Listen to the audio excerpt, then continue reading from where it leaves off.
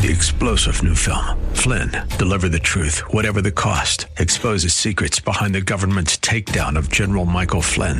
Flynn knew what the intel world had been up to. He ordered the first audit of the use of contractors. This set off alarm bells. He told the truth. He was the most dangerous person for Donald Trump to hire. They had to get rid of Flynn. Flynn, Deliver the Truth, Whatever the Cost. Available now. Watch it today. Go to salemnow.com. salemnow.com. Pastor Keith Crosby of Hillside Church. We'll do the big stuff. We'll throw the Hail Mary pass for the touchdown at the end of the game, or we'll shoot on goal at the center line as opposed to getting inside the penalty area at the end of a game. We'll do the big play. We'll do the big deal. But there's a poem, and I didn't write it, but I'll do my best to recite it, called this Poetry Hour by Keith Crosby. All the good words and all the good wishes don't mean a whole lot if you won't do the dishes, okay? I can see the promised land, though there's pain within the plan. There is victory in the end. Your love is my battle cry, the anthem for all my life. Every giant will fall, the mountains will move, every chain of the past you've broken into. All the fear of the lies, we're singing the truth, that nothing is impossible with you. Oh, nothing is impossible. Hello and welcome to the Grace to Live radio broadcast with Keith Crosby, Senior Pastor here at Hillside Church in San Jose, California. We are so blessed that you've chosen to spend time with us on the program today. And as always, we would like to encourage you to follow along with us in your Bibles if you can. On today's broadcast, Pastor Keith continues with his Family Matters teaching series. So if you have your Bibles, please follow along with us as we hear part 3 of Pastor Keith's message, It Takes a Good Husband.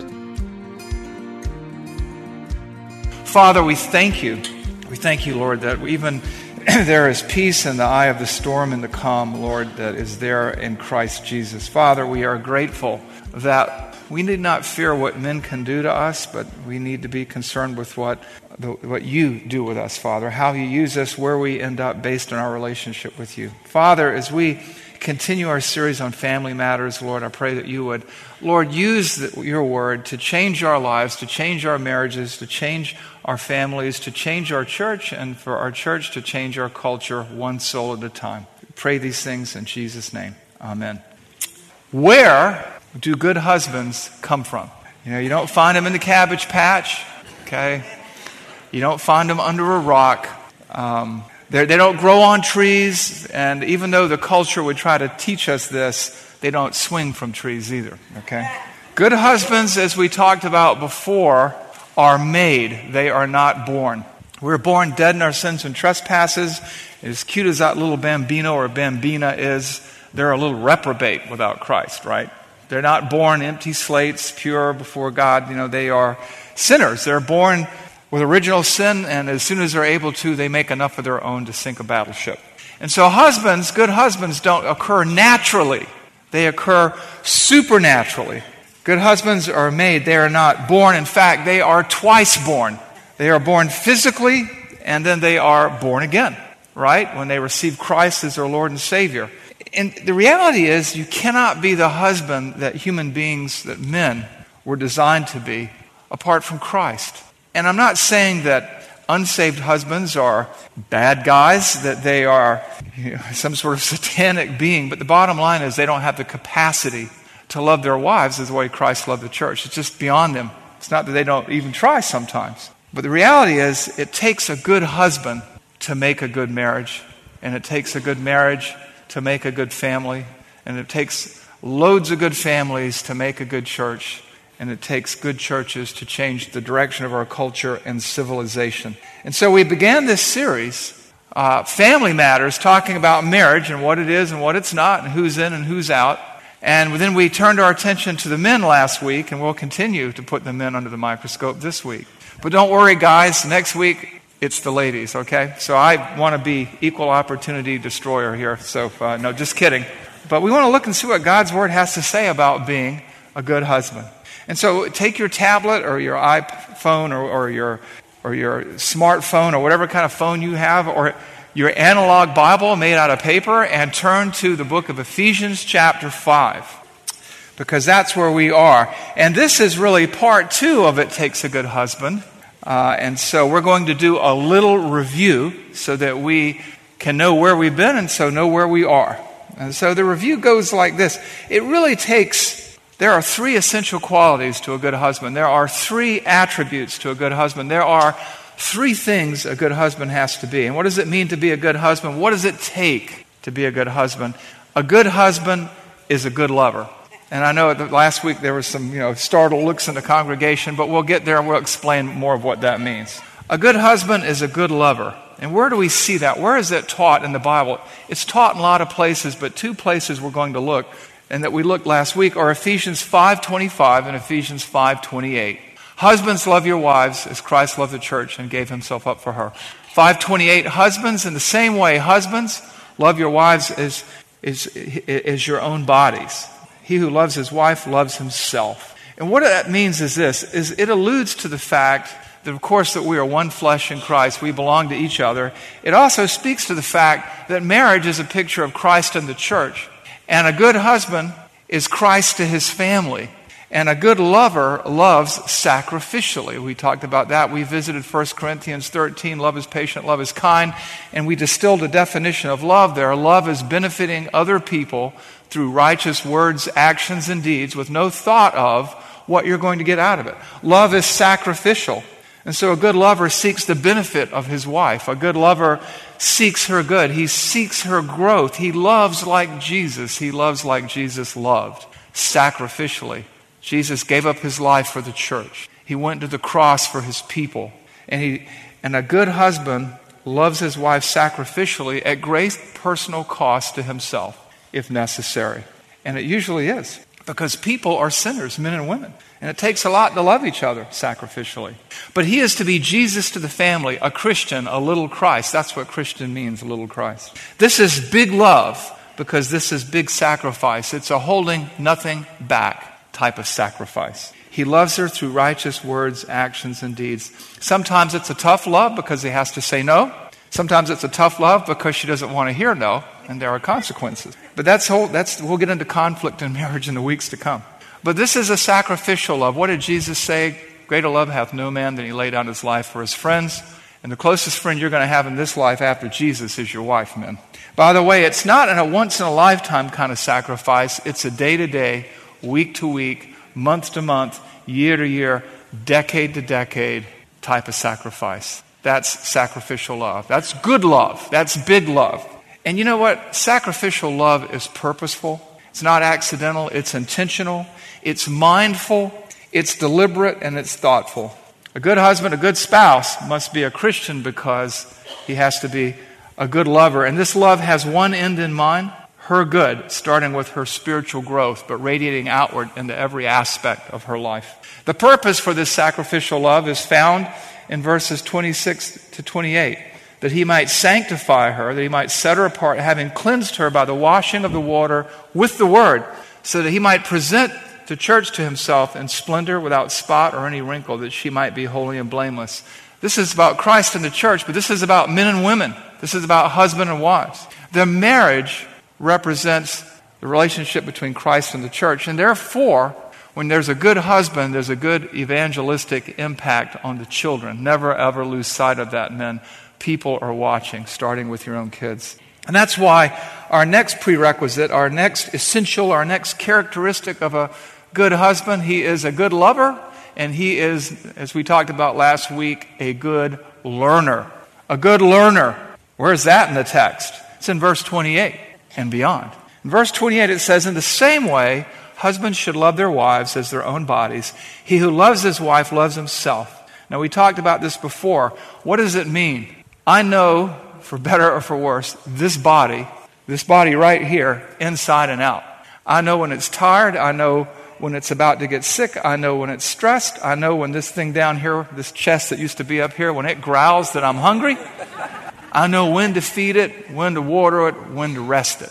That's what's going on here. You are to love your wife with the same degree of understanding, with the same degree of appreciation, with the same degree of analysis that you take care of your own body. That's what it means to be a learner. We see this also in 1 Peter 3:7. Now, I'm going to plumb the depths of 1 Peter 3:7 another time. But basically it says this, likewise, husband, live with your wives in an understanding way. Right there, understanding a way in some translations is according to knowledge. And the word there are a couple of words that could have been used in the Greek. There's theoretical book learning knowledge, and there's experiential knowledge. The school of hard knocks, and I'm not calling marriage the school of hard knocks, but it is a crucible through which we are sanctified. And there's the book learning kind of knowledge. And this is experiential knowledge. You understand what makes your wife tick. And then after that, at the end of the verse, it says, so that your prayers may not be hindered. You've heard of the first commandment with a promise, children, honor your father and mother that it may go well with you in the land. This is the first commandment with a threat, okay? Because if you do not live with your wives in an understanding way, your prayers will be hindered. Why? Well, we have two types of relationships in this life. We have vertical with God and horizontal with people. And if your horizontal relationship with people is messed up, you can bet your relationship with God is going to suffer. And if your relationship with God is messed up, you can bet your relationship with people are going to suffer.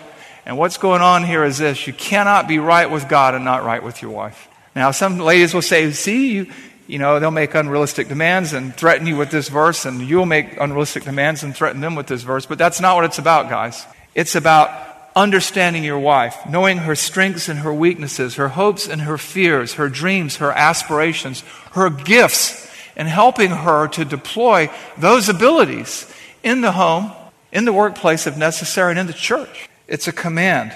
It's not an option. We hear a lot today about, and particularly in different circles in our professional realm. I know I used to hear about it years ago when I was in the business world, about being a lifelong learner. That's what's going on here. You are a lover, and because you love her sacrificially, you are a lifelong learner. And the thing about this is this. And I talked about this last week. I know a lot of you were away at men's retreats, so that's why we're reviewing it today. Spaced repetition over time, don't you know? And no one gets away unscathed, so I wanted to come back and review some of this today. But we understand that most of us would take a bullet for our wives. We would step out in front of a freight train and push them out of the way. There's almost nothing that we wouldn't do for our wives. That's the big sacrificial, right? That's sacrificial love. That's the lover. But the learner is in a scale of life and death anyway, a smaller sacrifice. You see, most of us men, most of us human beings, men and women, human beings, we'll do the big stuff. We'll throw the Hail Mary pass for the touchdown at the end of the game, or we'll shoot on goal at the center line as opposed to getting inside the penalty area at the end of a game. We'll do the big play. We'll do the big deal. But there's a poem, and I didn't write it, but I'll do my best to recite it, called this Poetry Hour by Keith Crosby. All the good words and all the good wishes don't mean a whole lot if you won't do the dishes, okay? Right, And the point is this, guys. They don't care about the big sacrifices if they're only theoretical, but they do care. They do care that you care. They do care that you'll love them in little ways, not just the big ways. And part of being a learner is understanding what makes them tick, what makes them happy, what makes them feel safe, what makes them feel appreciated, understood, protected, respected. That's what it means to be a lover and a learner. That's what it means. It's critical. These are essentials. You cannot function as a good husband without being a good lover and a good learner. So that's review. That's review. Now remember, guys, if you're wondering how to go about that, out there on those tables out there is a questionnaire called 50 Questions to Ask Your Wife. I gave you 54 because I'm generous. And what I would like you to do is to take those questions over the next 3 or 4 or 5 weeks and just take some time and interview your wives. You think about if you're going to sit down with the most important person in the world, the governor, the mayor, the president, whoever, who's more important than your wife? And I can tell you, I've done this questionnaire a few times over the last 25, 26 years, and the answers change over time because people change. And if you're operating with the same set of assumptions you operated with the first 5 years of your marriage, you've remembered everything but learned nothing. So, lover and a learner, that's what God calls us to here. Which brings us to the third essential of a good husband. And this is the controversial one because the culture hates it, men hate it, and women hate it. Okay? So there's almost total unanimity in the dislike of this next one. But that shows you how far the world has fallen since the garden. Number 3, last and not least, to make a good husband, to make a good marriage, to make a good family, good church, a good civilization, a good husband is a good leader. A good husband is a good leader. He is the leader in the home, just as Christ is the leader of the church. He's the head in the home, just as Christ is the head of the church. And here's an area where we really tend to challenge modern sensibilities and today's cultural norms. And as we've worked through this passage so far, if you look closely with both eyes open and your heart and mind open to God, you'll see it implicit in the text. And in the larger context, it's explicit in the text. For instance, in verse 25, husbands are to love their wives sacrificially, benefiting them through righteous words, actions, and deeds. Husband, love your wives as Christ loved the church and gave himself up for her. Right there, implicit in the text is leadership. They are to care for their wives as their own bodies, right? In the same way, husbands should love their wives as their own bodies. He who loves his wife loves himself. They are to help them in an understanding way grow spiritually. This is a great responsibility. This is a picture of Christ and the church. A man sets the example by leaving, it's on the next slide, by leaving his father and mother and being joined to his wife, and the two become one flesh. These things are all initiated by the man. And finally, a man is to love his wife, and the wife is to see to it that she respects her husband. Where is leadership in all this? Implicitly, it's right in this concept. Great responsibility requires authority. All of you in the workplace will say, they gave me all this responsibility, but they didn't give me the ability to carry it out. They didn't give me the authority to do this. It's the same way. God has given men great responsibility. It's a high, high calling. It's one that few do well. It's difficult, but not impossible. And responsibilities like these require authority. Now, the problem is many men are what we would call theological couch potatoes. Okay? They would rather the wife take responsibility. They'd rather her take the lead in the caring for children. They'd rather her take the lead in everything else. You name it. They'd rather have that happen because you know what? They're just so tired after work or whatever. But the bottom line is we have less work today than in all of history. None of us are involved in subsistence agriculture. None of us work from sun up to sundown. And then, you say, well, we're in the tech industry. Yeah, you are, but you have more leisure time than anybody throughout all of history. And leadership means tackling the responsibilities that God has given us and not being proselytized or evangelized by the culture, guys. And you look at verses like this, and I know there are many, many objections because we hear about tyranny and cavemen husbands and passive husbands and oppression and slavery. All these good cultural buzzwords. But know this, Christian leadership is not a tyranny. It's a stewardship. It's a high calling. It's a loving leadership. It's a learning leadership. It's leadership like that of Jesus Christ. And in our culture, in our churches, in our homes, and in the media, even in governing authorities, this is where the trouble starts because men are portrayed. I remember, you may remember the Verizon commercial years ago that was pulled immediately because it showed this stupid husband trying to help his infinitely more wiser 8-year-old daughter with a school project, and he's relegated by his omnipotent and all-knowing wife to go wash the dog. They had to pull that commercial, rightly so, because people took offense. A husband is called by God. He has been raised up for such a time as this. And in this text that we're studying, he's called to lead his family. And you're saying, well, you've said it implicitly. Back up to verse 23. In verse 23 it says, for the husband is the head of the wife, even as Christ is the head of the church, his body, and himself the Savior.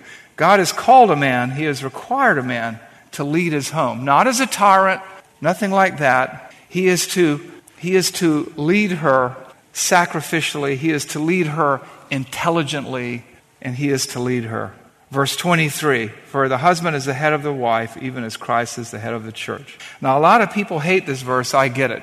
Our culture reacts almost viscerally against it. And many men squander the opportunity to be Christ to the family. They're either a distant, far away, abstract male figure, or they're a caveman sometimes. But the reality is, men aren't called to be passive leaders. They're called to actively love, to actively learn, and to actively lead. I'm reminded that lover, learner, and leader, husband is to sacrifice for his wife. That's a verb, right? He's to love his wife as Christ loved the church. He's to love his wife as he would his own body. He's to live with his wife in an understanding way. These are action verbs. These aren't passive. And this is what we're required. God requires it. God expects it.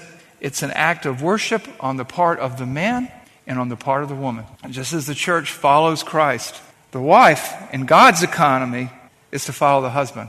That doesn't mean a resignation of her intellect or abilities or gifts.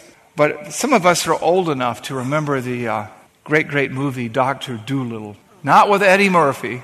I think it was Rex Harrison. And then there is an animal called a push-me-pull-you. Remember that animal? It's a two-headed beast. If you see a two-headed beast, you probably want to catch it and put it on display in a circus or in a museum because it's a freak of nature. And God has designed marriage the way He's designed the church. And here's the problem. This is what is explicitly taught in the Scriptures. And I'm not being naive. I understand that this is hard to listen to. But a husband is called to be a shepherd.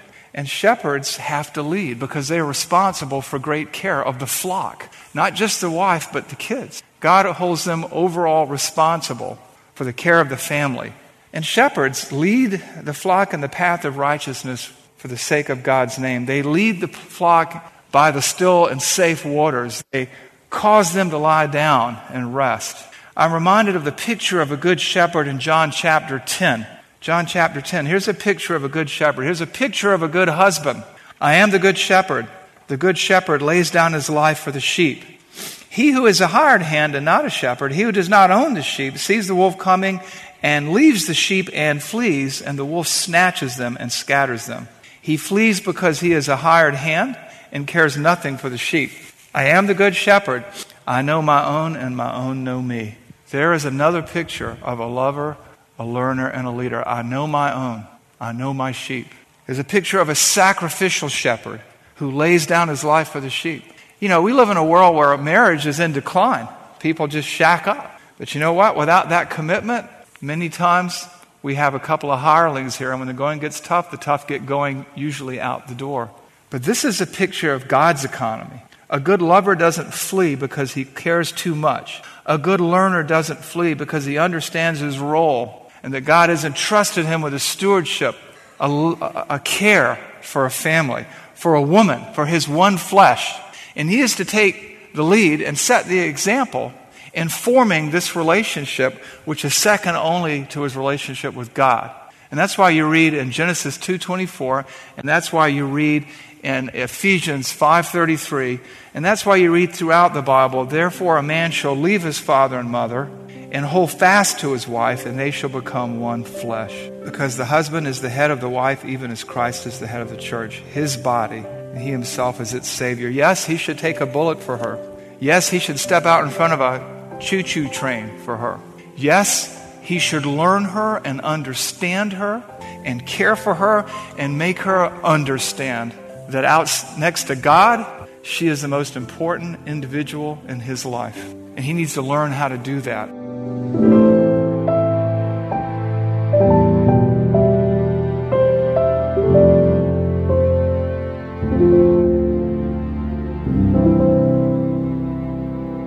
Pastor Keith Crosby on this special edition of the Grace to Live radio broadcast. Hello, everyone, and thank you for listening today. In the uncertainty of the COVID-19 crisis, many people within the Hillside Church community and all over Santa Clara County are in the middle of financial hardship, and we need to pray for them. And we would ask you to pray for us as well. We want to thank you for listening and supporting this ministry, but it is a listener-supported ministry, and as much as we covet your prayers, we also ask you to consider a financial contribution to the ongoing work of this radio broadcast. Grace to Live Radio provides encouragement to so many people in the outside world who can't make it to church. And you can be part of that ministry by supporting us financially as you support us prayerfully. This is Keith Crosby, and I want to thank you for your prayers and your encouragement. If you have questions about today's show, or if you'd like to hear more messages from Pastor Keith, then I would encourage you to visit our website, hillsidechurch.org. There you can listen to past sermons and other content from Pastor Keith just by clicking the Sermon Archive tab. And you can also find links to Pastor Keith's blog, as well as the Out of My Mind podcast.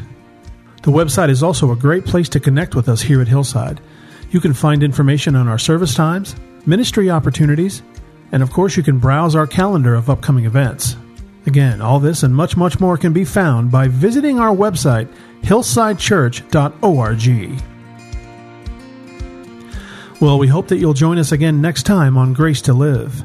But until then, I'm your host, Kevin Reeves, and on behalf of Pastor Keith and everyone here at Hillside Church, it is our prayer that the Lord will richly bless you, and thanks for listening. Every giant will fall, the mountains will move, every chain of the past you've broken into.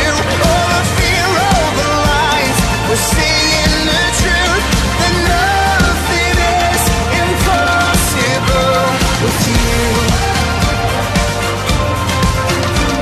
Oh, nothing is impossible.